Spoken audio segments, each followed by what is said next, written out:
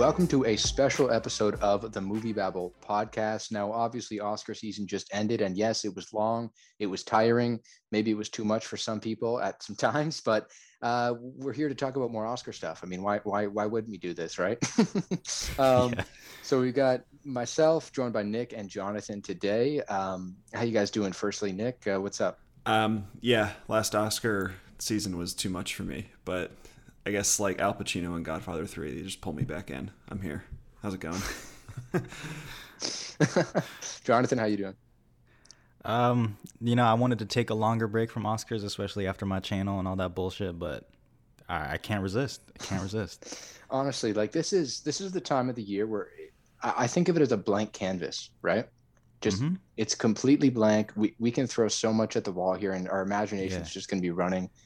This to me it's arguably the most fun time of the season, and then you have kind of a few months of like kind of laying dormant, then it gets fun again by fall. But this is a good time for Oscars just to kind of throw it at the wall and see what sticks. Yeah, because right now all these movies are like good, like theoretically, like in our heads. Exactly. Yeah. It's the best version of what they're going to be, right? Yeah. Exactly. All of these things are masterpieces where it's all of them are just the most amazing thing you've ever seen in your life.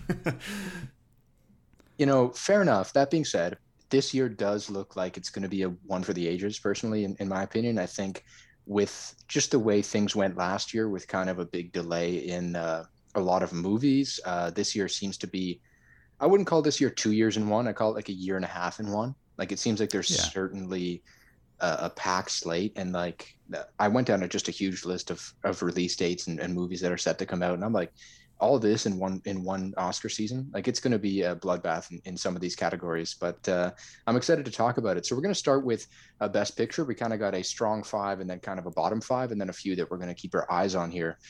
Nick, how about you kick us off here with your big five? All right, I'm ready. So I feel like, I guess I should preface this where I'm probably the wild card of the three of us, where I'm throwing some shit on here where it's like that'll probably get a nomination, but also I just want to see cool things that I think I will like. Well, I guess that I like in my head right now because I haven't seen the movies. But so I'm pulling for you guys to make the more sensible choices out of all of us. But my top five, the ones I feel most good about are I have number one, I have In the Heights, which just looks like it's going to be a big time event in theaters, and Jonathan is already going nuts. This is great. Right off the this is bat. Great. I love it. Okay. Number two, Soggy Bottom, PTA head over here. So yeah, that one's gonna be great. Number three, The Tragedy of Macbeth, which actually just sold to Apple TV Plus right before we got on here. Yeah. So it looks like, I think Killers of the Flower Moon looks like it's gonna be a 22 release for them. Probably. But it looks like they're starting to make headway and becoming like big contenders in awards races here. So I have that, and then four, I have The French Dispatch. I think it's just gonna be Wes Anderson love. We've wanted this. I feel like this is one of the big, more indie-ish movies that people have been clamoring for a really long time. I think that also it'll be one of those movies where it's so good below the line that it could be one of those movies, kind of like we saw with Mank, where it gets maybe 10 nominations, but maybe no actor nominations because everyone is in that movie. And it's like an anthology story, it looks like. And then my last one is Don't Look Up, Adam McKay's movie, coming out on Netflix. Seems like it's basically a global warming movie with DiCaprio and Jennifer Lawrence. I can already feel the awful discourse surrounding this movie now. Like, just I can thinking of all of it in my head. But I think there's gonna be a big push for this one. And it's got big stars, Adam McKay. It's got the Netflix backing behind it. I think this will probably be their biggest one that they push come award season. So those are my five. Yeah, that's good. I mean, it's also, Adam McKay's track record now, you can kind of pencil him in as someone who's a player. Yeah. I mean, Big Short and Vice, back-to-back Best Picture nominees, right? And he's, for me, I think that's a safe pick. But Jonathan, what you got kind of for your big five here, Best Picture? Yeah, so I guess more of my risk comes a little bit later. So I'm going to feel kind of boring with the top five, I'm not going to lie. So Soggy Bottom, PTA. I feel like that's going to be a common theme for everybody.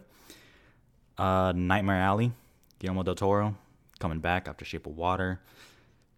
I mean, I've only seen those set images of pictures, but looks like it could even be a player below the line as well. so that's big. House of Gucci, I'm kind of all in.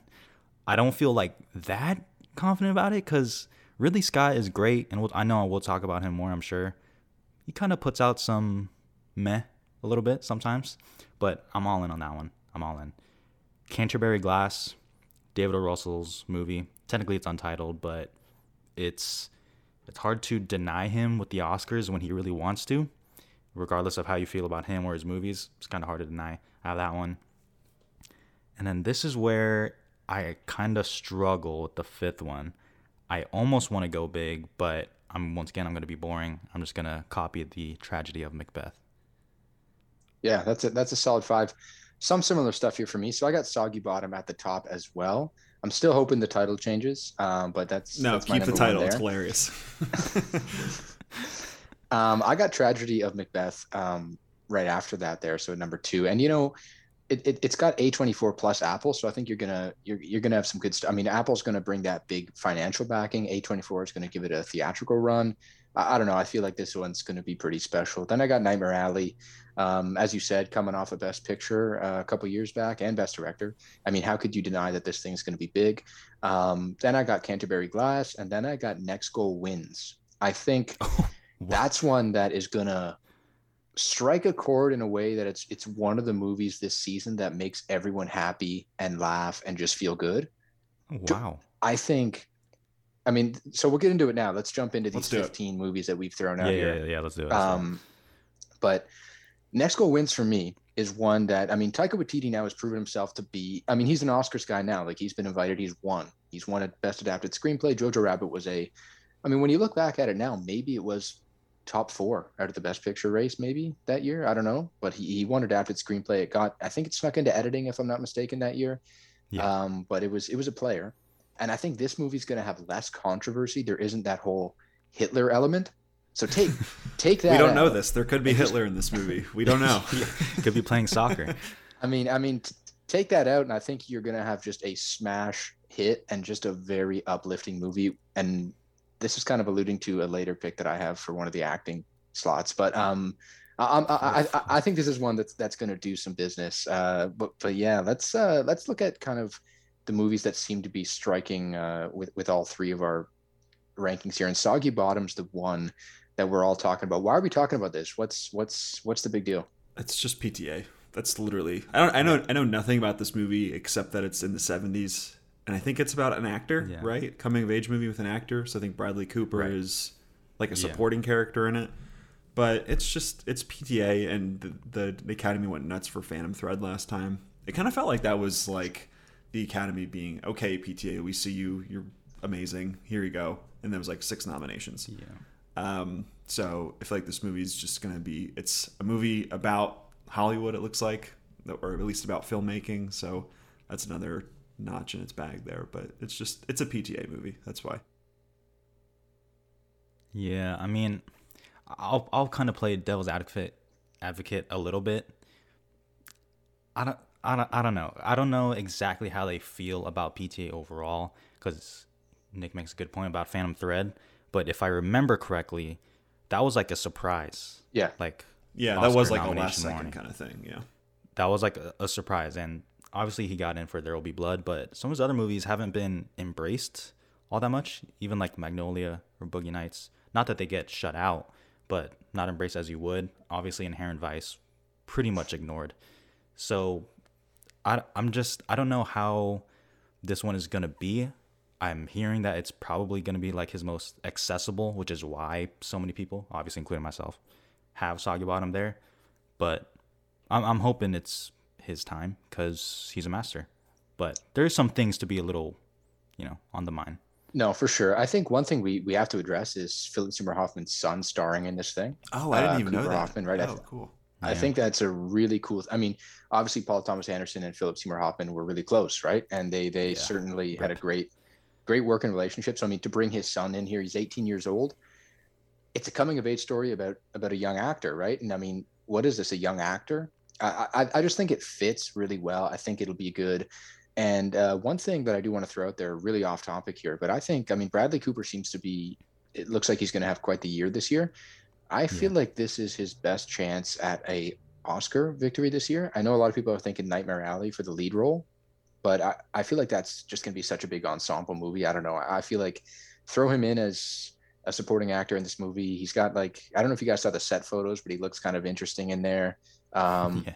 I feel like there'll be a case for him at some point. But yeah, I think you're right, John. I mean, it seems like it's going to be his most accessible. It seems like it. And he's had two big Oscar movies, There Will Be Blood and Phantom Thread, obviously. The other ones seem to just land for the acting categories. He's really good at directing actors, right?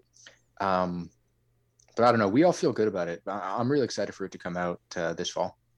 I didn't even make the connection that it was. I guess I'm telling on myself for a later category, but I just saw Cooper Hoffman. I was like, oh, he's the lead. Cool. Mark that down. I didn't even make the connection, which shows that maybe I need to improve my research skills a little bit. I think it's really cool. I mean, we'll get into that in a bit, but now let's move down to I guess we'll talk a little bit about the big player here, which is Tragedy of Macbeth, right? And obviously that big acquisition. I think that helps it. Apple jumping in there, so it's going to have that theatrical run from A24. Then it'll land on Apple TV Plus, and they it seems like they want to play. I mean, last year they got a taste, right? They jumped in the game a little bit there. They got the Greyhound nomination. They got that Wolfwalkers nomination. They've gotten some Emmy love, but it looks like now they want to jump into the Oscars, and this seems like the best shot to do it. We even could be looking at a Denzel Washington, Frances McDormand, Best Actor, Best Actress nomination, right? But yeah, it's black and white. Joel Coen. How could we deny putting this in our lists? Yeah, why is Ethan Coen not doing this? Do we know? He's just like not around. He's busy.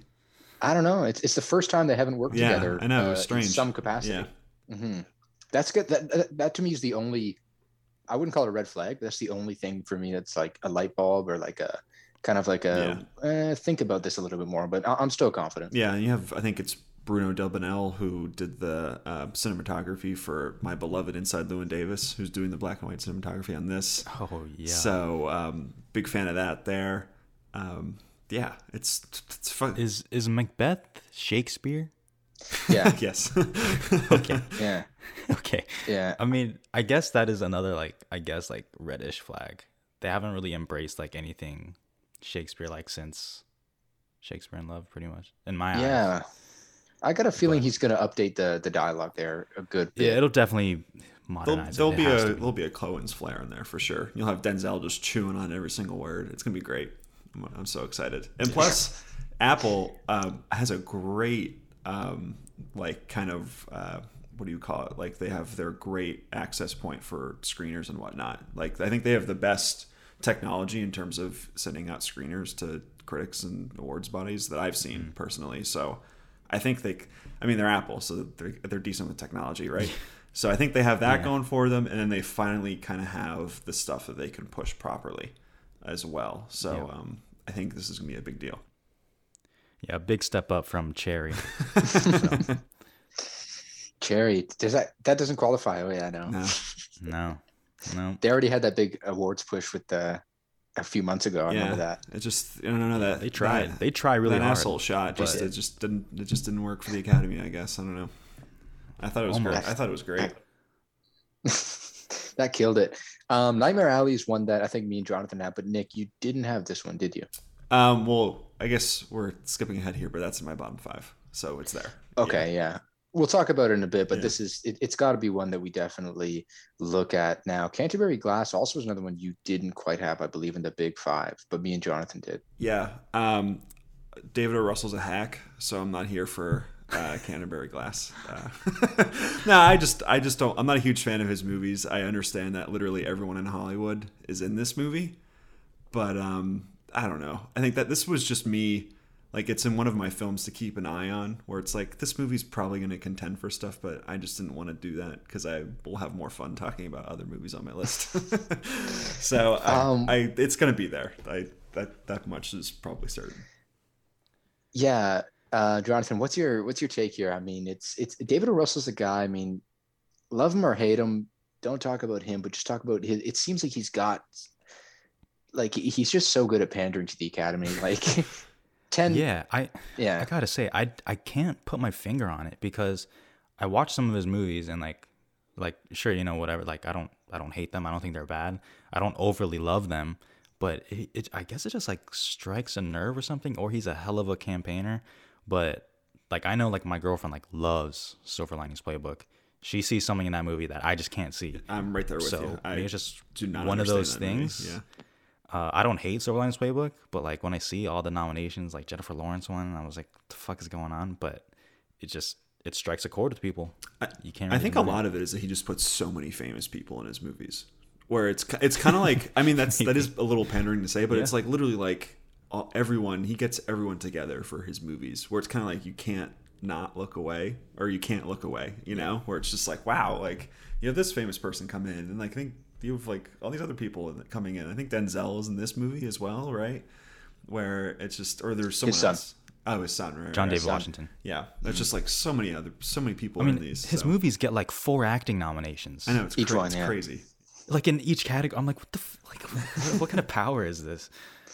Yeah, he's cracked something. But yeah, so I mean that's one that we've got. I just find it hard, yeah, as you said, to deny someone who just. I mean, American also got 10 nominations total. It got blanked 0 for 10, but it got 10. Yeah. But like, yeah, I mean, I do want to quickly though talk about before we do segment on to our bottom 5s, because I think we've touched all the ones that kind of have been across the board.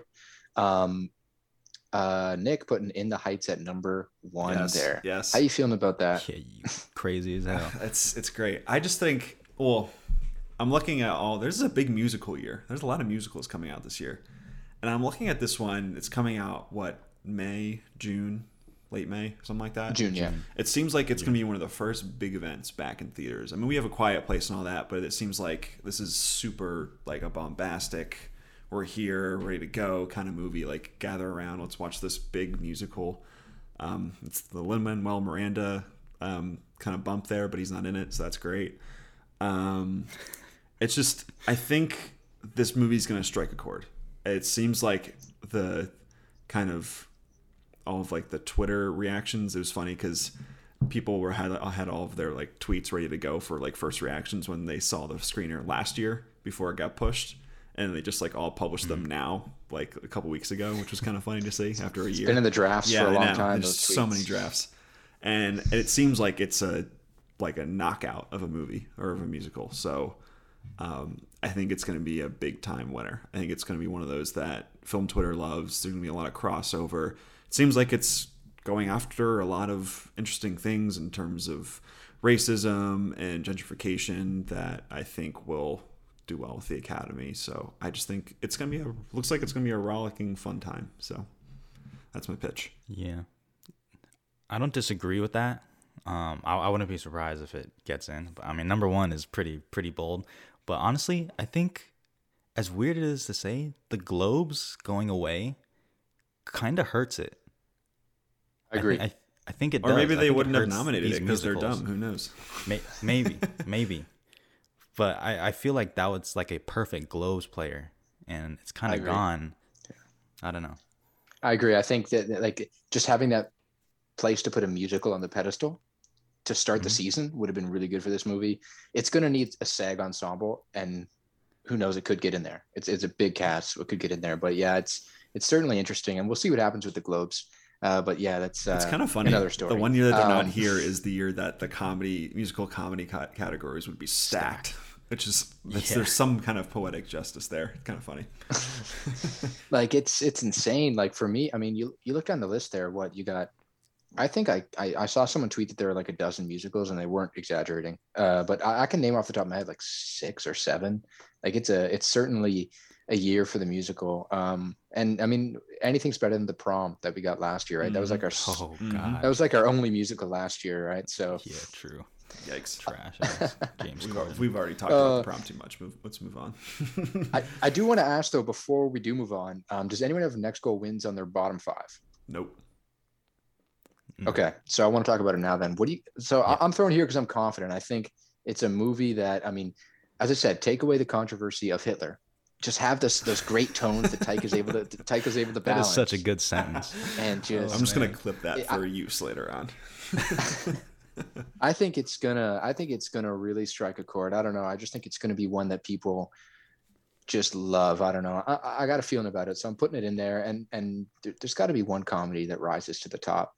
But yeah, I'm confident with it. You think I'm crazy, or what do you think? I don't think so, honestly. It's the return of Michael Fassbender, which I've been waiting for years. Fuck yeah! Because oh my god, dude just disappeared waiting. and started become driving in Formula One for like a few years after making The Snowman, and that was just like, or in Dark Phoenix too. Yeah. It was just like I kind of want to see one of the best actors come back and act again. So he's the lead in that, and then it's Taika. I mean, I'm sure he'll have a fun cameo in there as well. But yeah, like I wouldn't put it past the Academy to award this one. I think he's definitely arrived already with Jojo Rabbit, so I wouldn't put it past him. Yeah. I mean, I hope you're right. I hope you're right. This is like one of my most anticipated, mainly because of Michael Fassbender. If I'm being real, he might be my favorite actor. If I have to think about it, maybe, I don't know. But the combination of him, Taika, Elizabeth Moss is in it.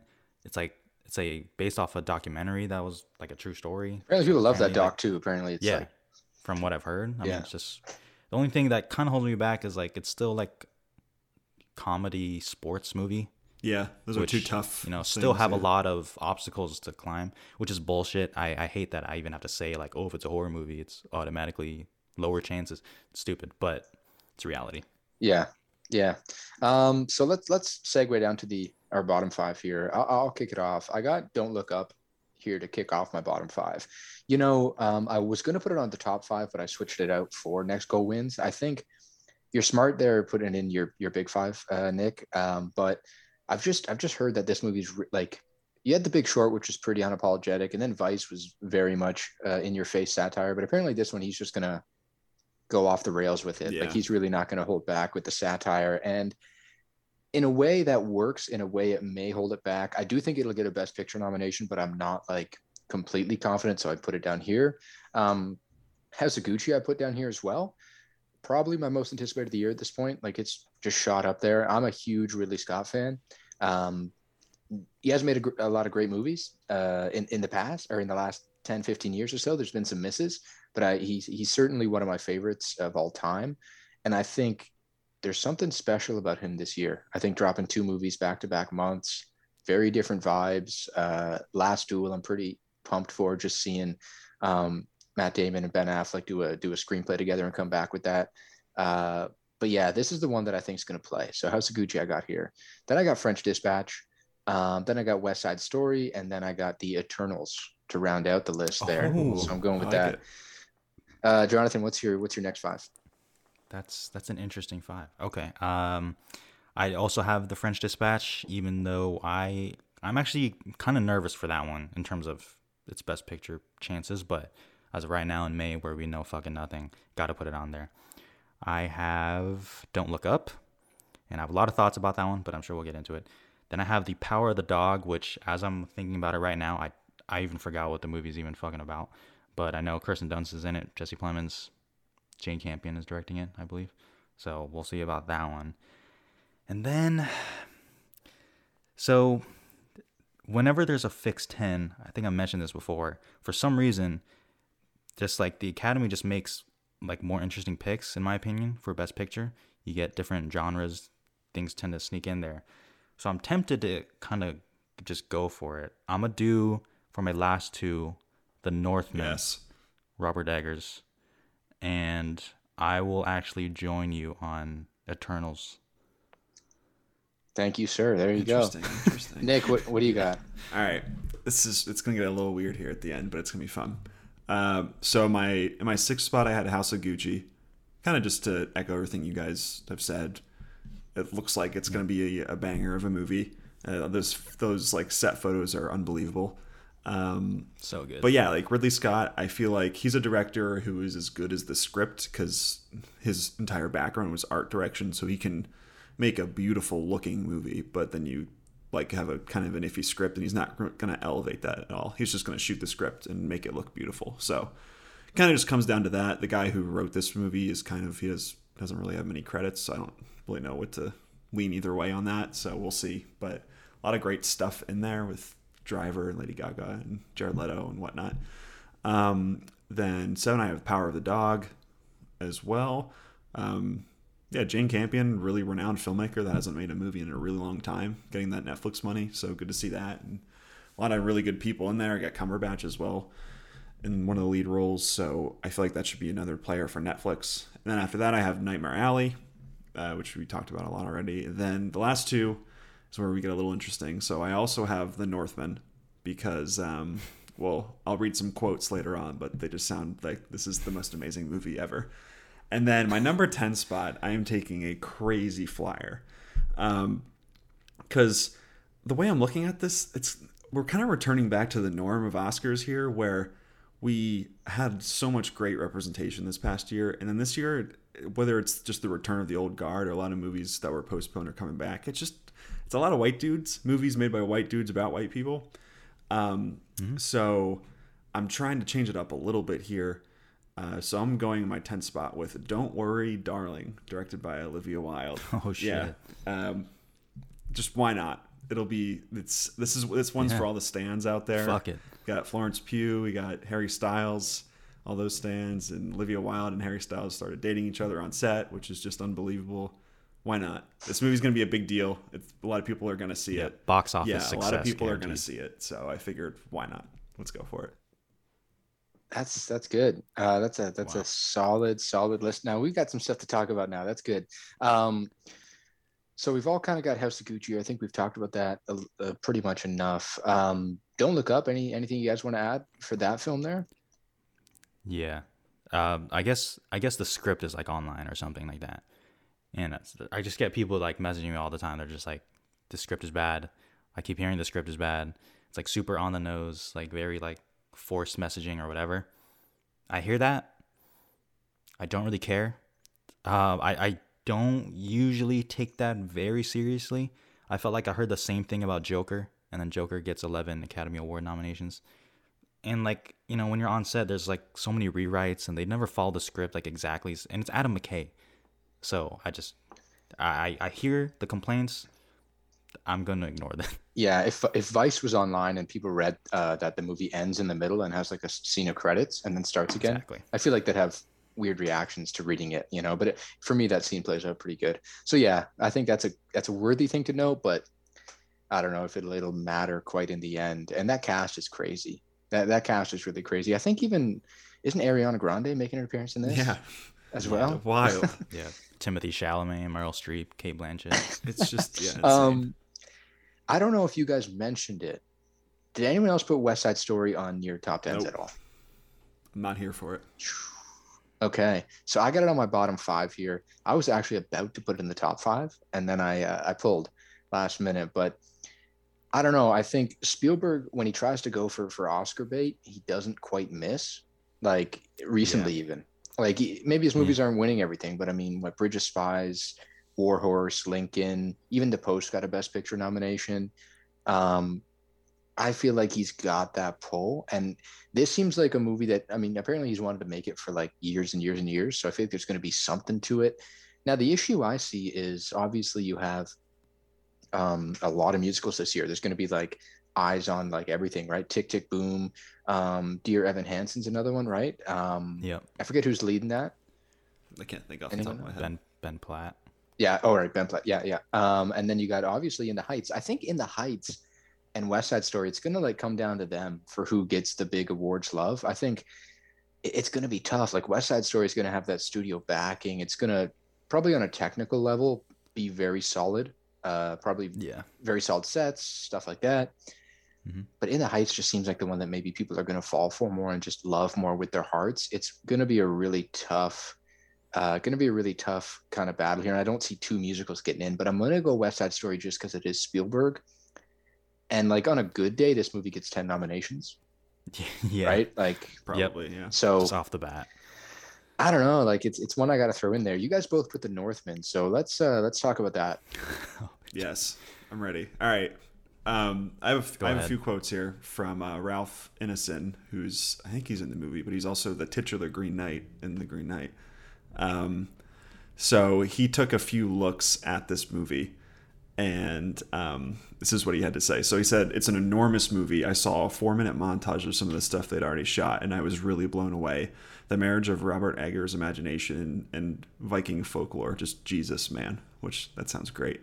And then he talked about Alexander Skarsgård in particular, and he said Alexander Skarsgård looks like an absolute beast. He said there's a scene where he beats this guy in a battle, bends down and rips his throat out with his teeth, screams to the gods, and he's got his shirt off. And you think, my God, that's not a bodybuilder doing a scene. That's a proper serious actor.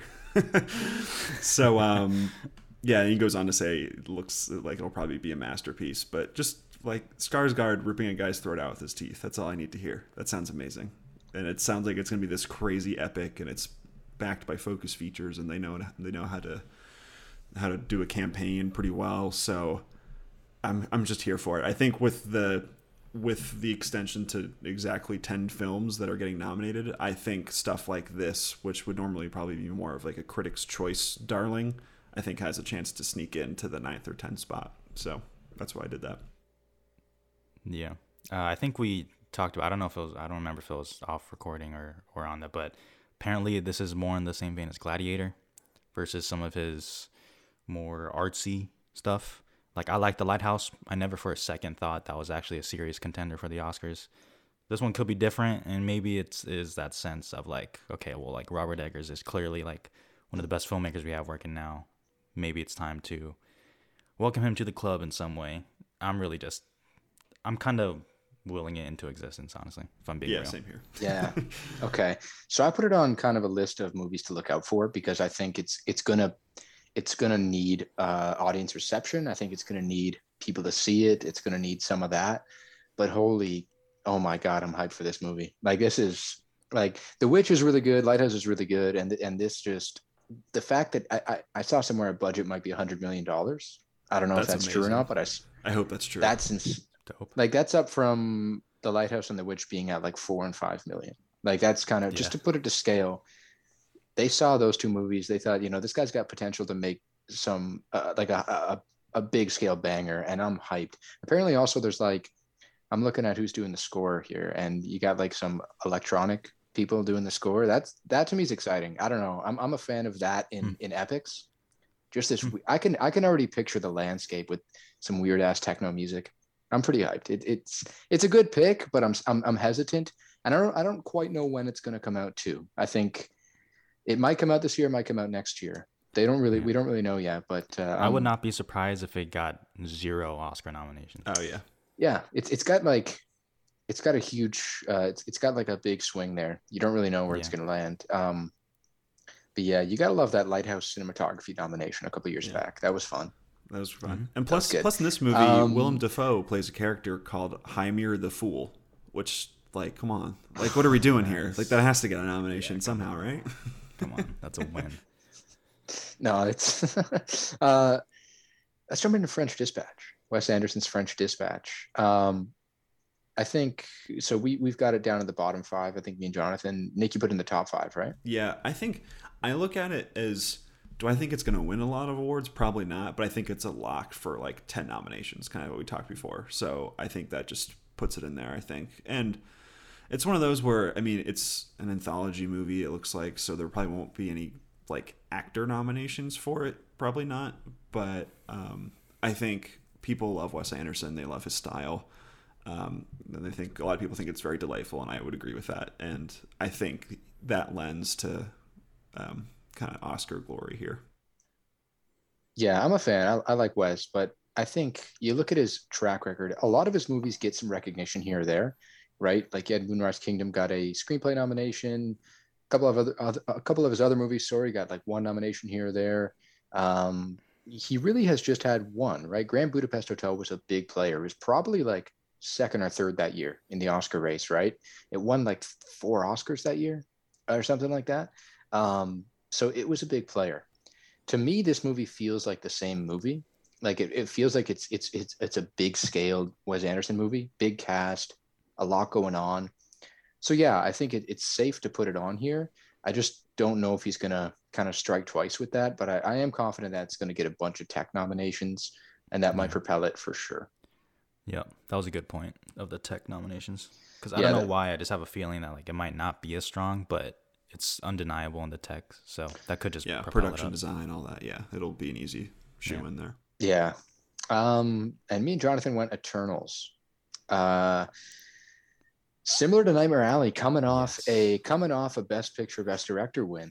Chloe Zhao's got the Eternals, and it was really between this or Dune for me to squeeze in one of the big blockbusters. And I think this is the one that seems like it's going to be more crowd pleasing, more rousing, and definitely is going to do better at the box office. However, I heard today China might not allow this thing to play. That's big news. That and Shang-Chi. China might not allow either to play. So, I mean, it's China's loss, right? I mean, this is these movies are going to be big elsewhere, and I do think Eternals has a shot of getting in. Black Panther got the Best Picture nom. Joker got the Best Picture nom. I think the floodgates have somewhat opened, and I think there's a good shot here for Eternals to slide in there. Yeah, I'm going to take it a little bit, maybe too much brain in this one, but in a year that we just had where almost like just no person either cared or like knew about these movies, like what was the most like watched Best Picture nominee like last year? Like I don't even know what that would be. Like Chicago 7, like I'd say Chicago 7. Yeah, probably. So like I feel like there is going to be like definitely more awareness to focus on these bigger studio movies. And in like I said, in a year where there's 10, usually something like this gets in, where there's like, I don't mean this to degrade it, but like the popular movie usually tends to slide in.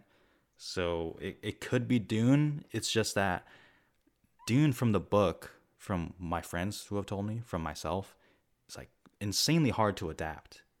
Like it's like a whole new world with languages that you don't even know what the fuck you're in. And they're like doing like half the movie. I don't know. Eternals just seems more accessible and easily ready.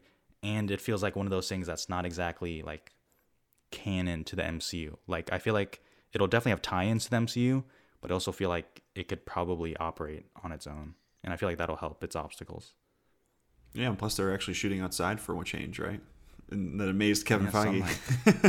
Yeah, he's like, what the fuck? Yeah, I think you guys make great points. I think for me, I think I take the other side of it, where I think it's just such an unknown quantity to me, where I have no idea what the Eternals are, and I don't really pretend to know. So I think for me, it was just kind of like this seems like, I think others seem more of like a sure bet. I don't know. I mean, maybe Don't Worry Darling is not more of a sure bet than this one, but I don't know. I look at it. I don't know. I think there's still a little bit of a stigma towards superhero movies in the Oscars. So this is a shot in the dark. Yeah, it's fair. I mean, it's tough, but I mean, the track record of directors coming off their Best Picture wins has often been solid with just raking up nominations and such. So I don't know. I got a feeling. We'll see though. I do want to jump into just some other things we're looking at. The first one is The Power of the Dog, because you guys both have that on there, but I didn't. I am looking at that movie pretty closely. The premise seems really cool. I think it's like you got Kristen Dunst and Benedict Cumberbatch. They're married or something. And then you got Jesse Plemons who's trying to sabotage the marriage.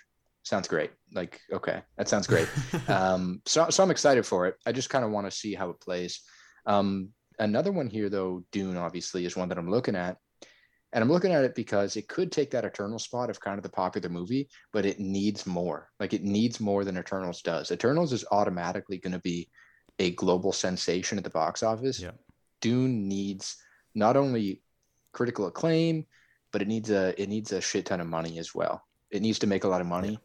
And it's just going to be tough to do. But if it does do that, it'll get in. I already know Dune's going to get several nominations in the tech categories. Yeah, for sure. But it's just kind of going to be a question of, is this thing, does it have enough to get to the Arrival level of Denny, or is it more of like a Blade Runner? You know, it's that. And Blade Runner did great, right? 5 noms, 2 wins. That's great. But is it a Best Picture contender? We'll see. I feel bad for him though. I mean, there's so much riding on this movie. It feels like if this feels like the one movie this year where you're kind of holding your breath until it comes out. Yeah, it's a crazy bet by Warner Brothers, because it's probably what, $200 million.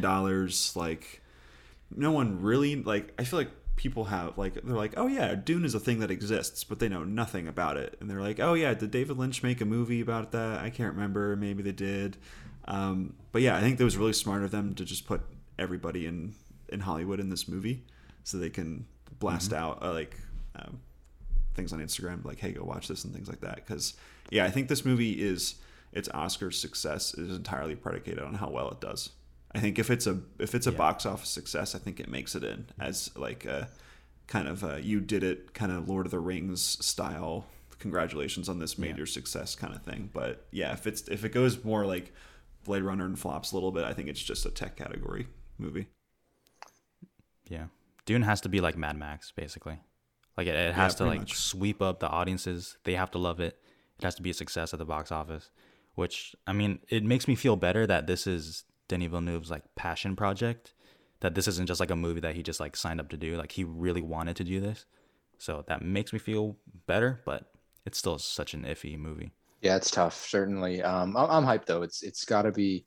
I mean, I said House of Gucci, but that's probably second to Dune now. That Dune's probably number one. Another movie I'm looking at is In the Heights.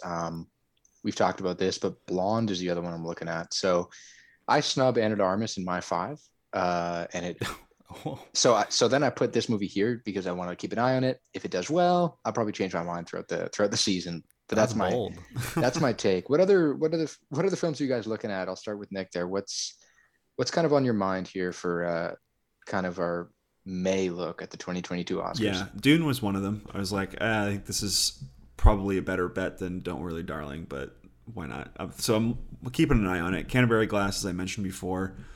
Also Coda, which was the Sundance jury, and I also believe the audience winner this year, which I saw and I think is fine, but I think it's a major crowd pleaser already. People are like going nuts for this movie.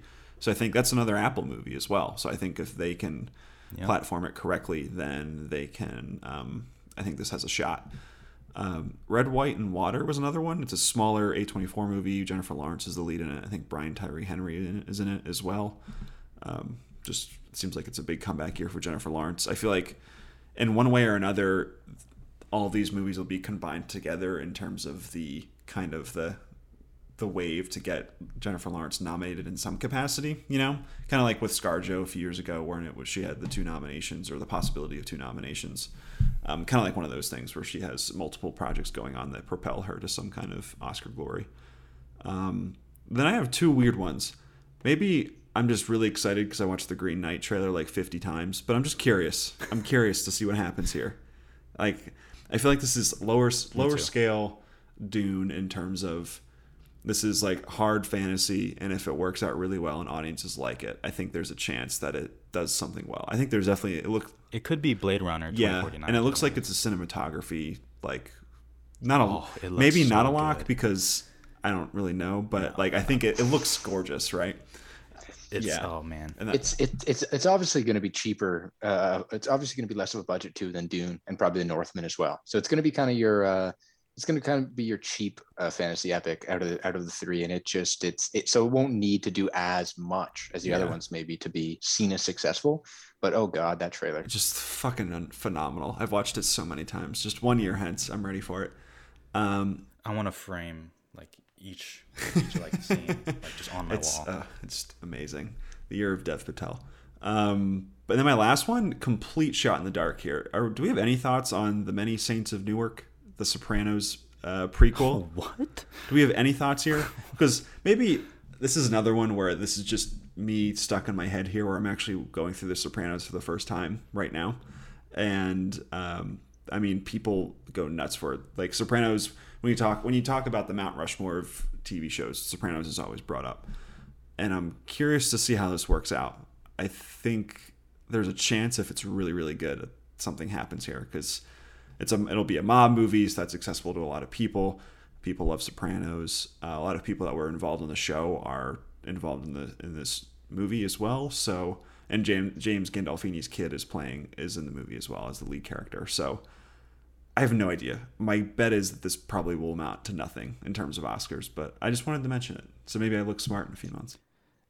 Yeah, that's an interesting pick. That's a no for me. Just because the director did Thor: Dark World, Alan Taylor, and Terminator Genesis. Yeah, it's tough. The writer did One of the Planet of the Apes from like Tim Burton, which is not good. but that's a bold pick. Yeah, could happen. I think because Brendan and I talked about this when we did our most anticipated movies of the year as well, where that part of it is really tough. But then also, like Alan Taylor directed a lot of the Sopranos episodes, and they were all pretty good. Mm-hmm. So that's kind of it's kind of like I don't really know. Maybe he's back in his wheelhouse, or maybe it's just more Genesis nonsense. I don't know. This movie isn't. He's not shooting Thor: The Dark World, right? So I feel more confident in his abilities to shoot something. Probably be better. Yeah, it's more in the vein of the TV show than it is in MCU movie, right? So he's probably not. He's probably a director for hire for those studio movies, right? He's probably not. Yeah, so I do feel like he's probably going to be more in his element. I'm excited for it. Don't get me wrong, but I'm going to say no on the basis of movies from TV shows. I just don't know. I'm just not in on it, but. It is. I do feel confident. No, it's be don't get me wrong. So. I don't think this will amount to anything, but why not? Just throw it out there. Jonathan, anything else you got your eye on here? So we said most of them. So Dune, In the Heights, Next Goal Wins. But okay, here we fucking go. All right, Mass. Okay, Mass. I've seen it. Unlike these, where they could all end up being dog shit. They could, right? It's possible. I've seen Mass, and I know it's good. And I know the acting is I need 2 nominations at least, motherfucker, Bleecker Street. Okay? You hear me, Bleecker Street? I need 2 nominations in the acting categories. I don't care which one. Put Jason Isaacs in Best Supporting Actress for all I give a shit. I don't care. I need this one. It was already going to have a hard time getting in Best Picture, if I'm being real, because it's so small. It really is basically like The Father. It's just people talking in one location. So it's always going to be tough. It's even tougher this year with all these fucking studios coming out. But it still has a play, because Bleecker Street, and I'm pretty sure I'll talk about this in my video. They have like the opposite problem of Netflix, where Netflix has like 10 movies they need a campaign, and they don't know which one to put the focus on until it's later. Bleecker Street, this is it for them. This is it. So that is my passionate rant for Mass, putting it on the table. Yeah, it's gonna need all the help we can get, right? Yep. So I got you. We'll segue out of that Best Picture now. We'll jump into Best Actor. So let's just quickly shoot through all of ours and maybe have a small discussion. But so I've got my 5 here. I got Denzel Washington for Tragedy of Macbeth. That's the only one that I feel like really good about personally. The acting it's definitely more difficult to look at individual performances than it is to maybe look at a movie that we haven't seen. But yeah, so I got Denzel there. I got Michael B. Jordan for A Journal for Jordan. I got Peter Dinklage there for, don't know how to pronounce it, but what, Serrano, is it? I don't know why. I just feel good about that. Sure. Got Christian Bale for Canterbury Glass. I feel like, as we said, this man pulls into acting nominations. David O. Russell, right? So got to throw that in there. Then I got Michael Fassbender for Next Goal Wins. I feel like he's gonna be animated as a coach of one of the worst soccer teams in the world, right? He's got to have some scenes where he's throwing some stuff around. So it's screaming. Oh, that's gonna be so good. So that's you might have swayed me on that. I might have to make a last second change. And that's my 5 there. Nick, what do you got? I also have Denzel for Tragedy of Macbeth. That seems just like a lock. It's Denzel in what seems like a movie of some prestige, so he's gonna get nominated. Second, I had a Cooper Hoffman, because you figure lead in a PTA movie, probably seems like a good bet. I had Leo DiCaprio in Don't Look Up, but now you've kind of swayed me that I want to change that to Michael Fassbender, so I might do Michael Fassbender instead. Damn. And then I had Christian Bale in Canterbury Glass, and here's one of my other flyers. I have Adam Driver in Annette, because why not? Oh, wow. Because this is the way I look at it. Every year or so, there are these performers who get nominated from these pretty obscure movies that are either international language, internationally funded, or just they're not showing up in any other categories. I'm thinking of like Willem Dafoe in At Eternity's Gate, or Viggo Mortensen in Captain Fantastic, or even what's his face? Oh, Antonio Banderas from Pain and Glory. This does happen quite a bit. So I feel like Adam Driver or Annette is going to be a film Twitter favorite. And I feel like it seems like he's going to be a very showy role in that movie, because he's like a stand-up comedian / musical performer in that. So he's going to be going for it. So I think this is one of those where it's kind of the weird, he's not going to win, but we see you kind of a nomination, So that's the one weird. That's Yeah. the one weird one I wanted to throw in there. Yeah, and you know what? I finally watched the trailer. It looks great. So I'll just say that. Jonathan, what do you got? Thanks, Brendan. Thanks for your support. So I also have Denzel. I mean, duh.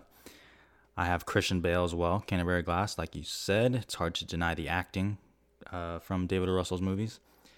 I have Will Smith for King Richard, a movie that I am not confident in being great, but like even Will Smith and like Ali, like just he gets in. So I have him there. I'm a little conflicted because I don't know how I feel about Bradley Cooper and Nightmare Alley. I guess I will just stick with him for now as kind of like a default check, and then motherfucker, I'm doing Jason Isaacs and Matt. Yes. There you go. Yes, we are. Yes, we are. There you go. I mean, that's fair. So all three got Denzel. Yep. Yeah, I mean, how could we not? Like, this guy gets in for Roman J. Israel Esquire, right? Oh, like that. Weird ass movie. That's like it's. I forgot about that movie. And he gets in, right? So I mean, he's the king, right? He's the king, and in a movie that's actually going to be a big player, yeah, I mean, he's getting in. Lock. It's funny we say this now, we haven't seen it, but I mean, yeah, we got to say it, right? It's Denzel in a Joe Coen movie. We both got Christian Bale. I mean, we spoke about David O. Russell's Pull. I think was I the only one with Michael B. Jordan? He was my I was looking at him as well. Yeah. He was a tough omission. I feel like that's another movie that's going to need a little bit of following from audiences. I feel like it's going to need a little bit of a push to get in there, but I do think he's an actor that has kind of become quite big in Hollywood over the last few years. So I do think it's kind of time, and even that's kind of why I throw Peter Dinklage in there for a movie that I can't really. Serrano, I don't know, but yeah. I throw that in there. I think Joe Wright is the director of that film, and he always has his movies always get a little bit of attention, but I feel like also Peter Dinklage is having a moment these last few years. Game of Thrones, stuff like that. I just feel maybe it's time to get a Best Actor nomination. Who knows? Yeah, we're gonna will your Adam Driver hope into existence there, Nick. I can't wait. Hopefully. I'm ready for it.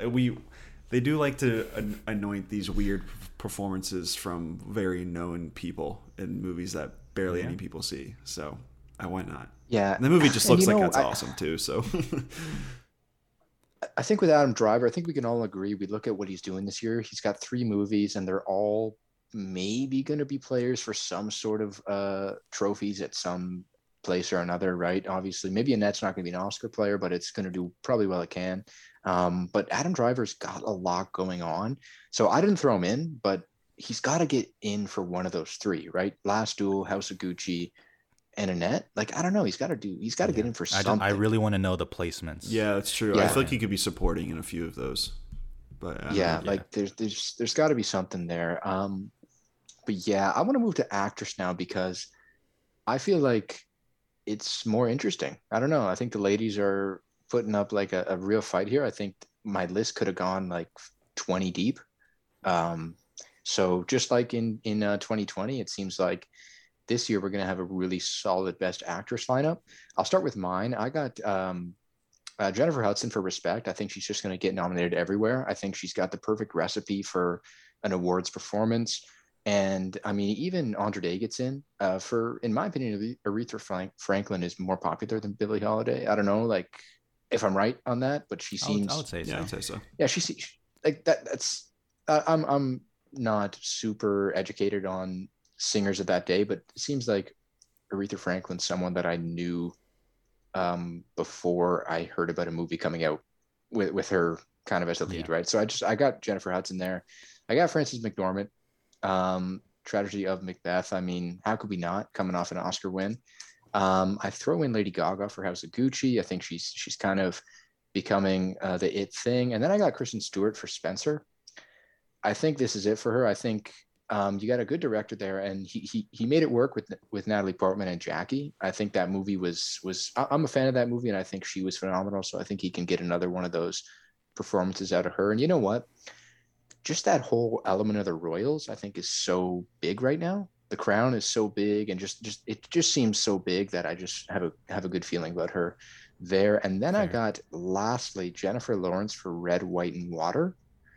Um, she's playing a war veteran, a disabled war veteran, right? And Yeah.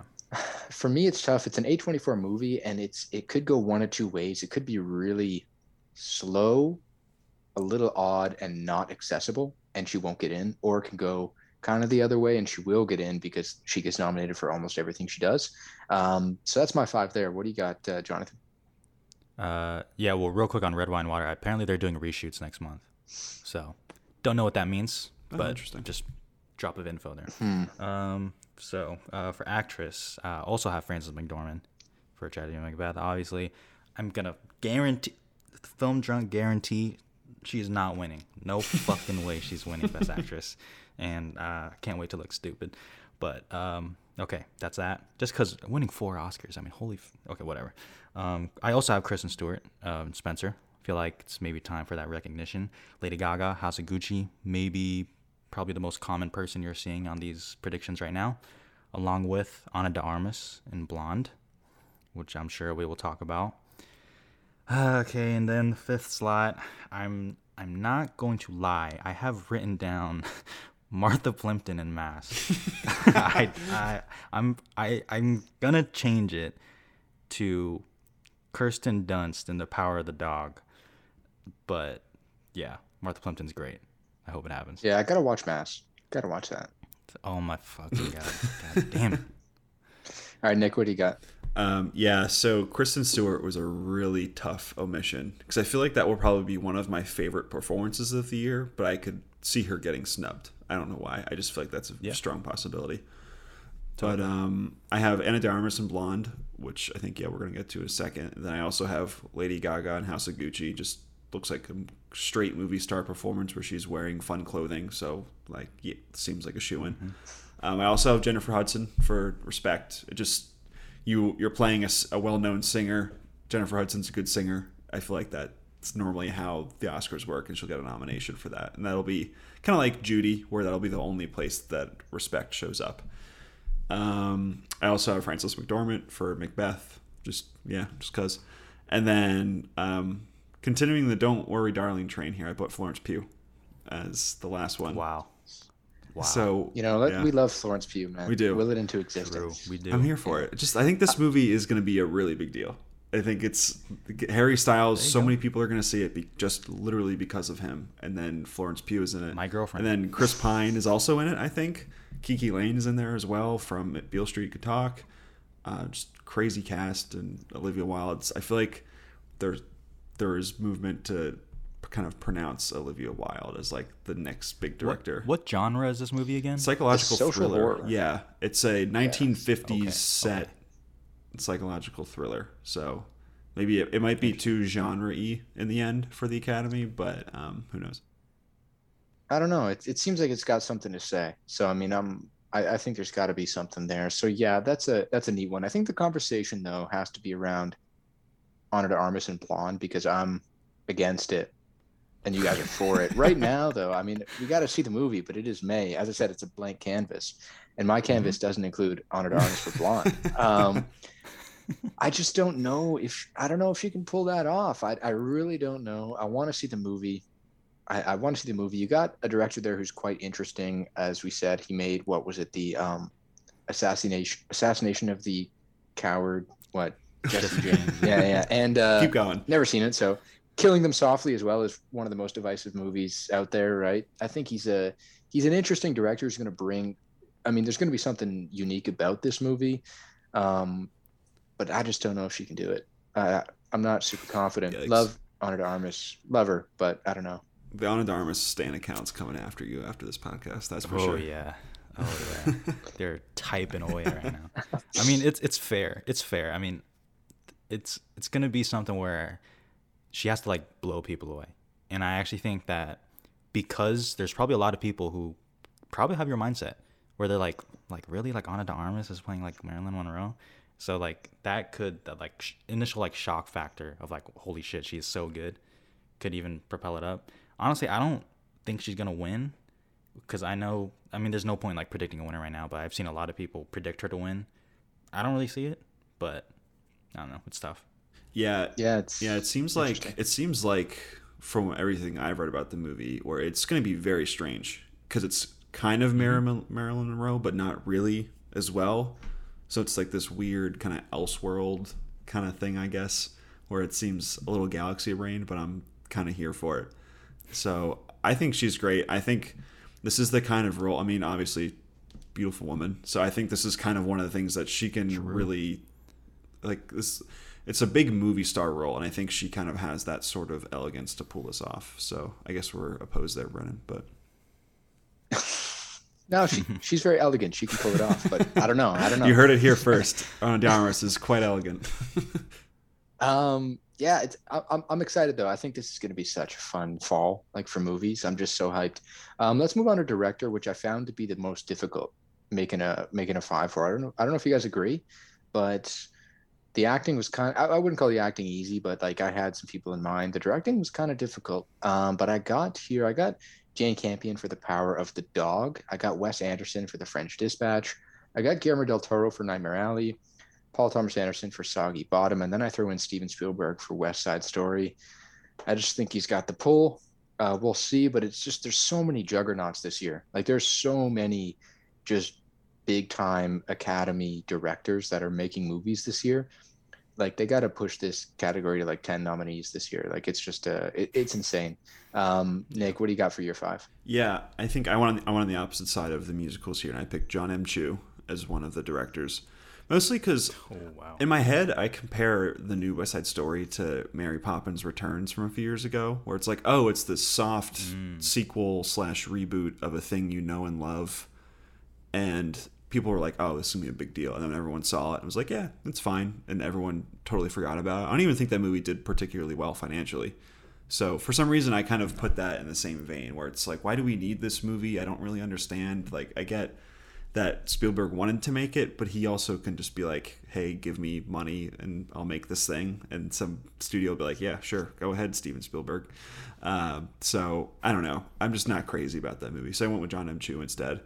Then I did PTA for Soggy Bottom. Then I did Adam McKay for Don't Look Up because I don't think he's going to win, but I think the movie is going to be, like I said, conversation starter, both in good ways and in bad. So I think he gets in, and he's going to be doing a lot of crazy stuff in that movie, like we've seen with The Big Short and The Vice, where the camera's going to be flying around. And there's going to be a lot of interstitials of stuff like what and whatnot thrown at you. So I think it'll be a big directory movie. And then I have Wes Anderson as well. I just think that movie will be looked at as a very like, wow, look at the achievement that he did, because there's going to be so many moving parts and whatnot. So I have him there. And then my last one, I also have Jane Campion for The Power of the Dog, just so that there's not all dudes.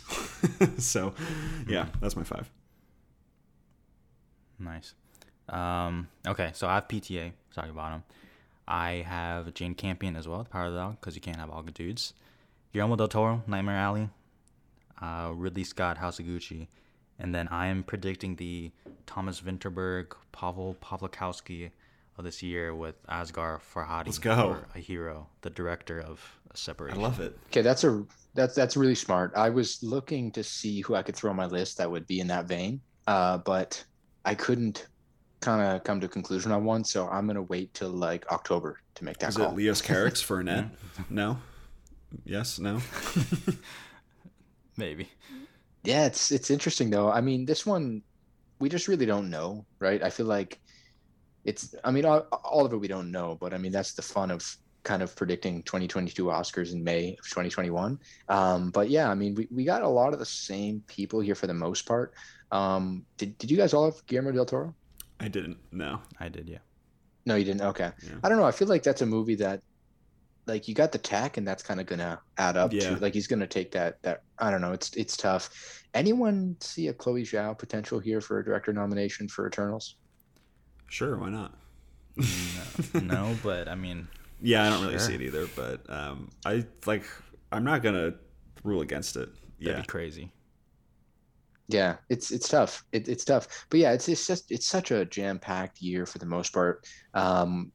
Like I know you guys were as well to make this list, but going through what's coming out, it's just insane, and I'm really hyped for it. And I hope this is, because we do need a little bit more of a break from Oscars. This should be our last episode for a little while on Oscar content. But I do want to thank you guys very much for coming on. A lot of great picks there. Nick, any last thoughts pertaining to your beloved Annette? Yeah, movies are back. I'm ready. That's it. There you go. Jonathan, how about Mass? Anything you want to leave us on with Mass? Bleecker Street. If you need help, just hit me up. I will go hard for it.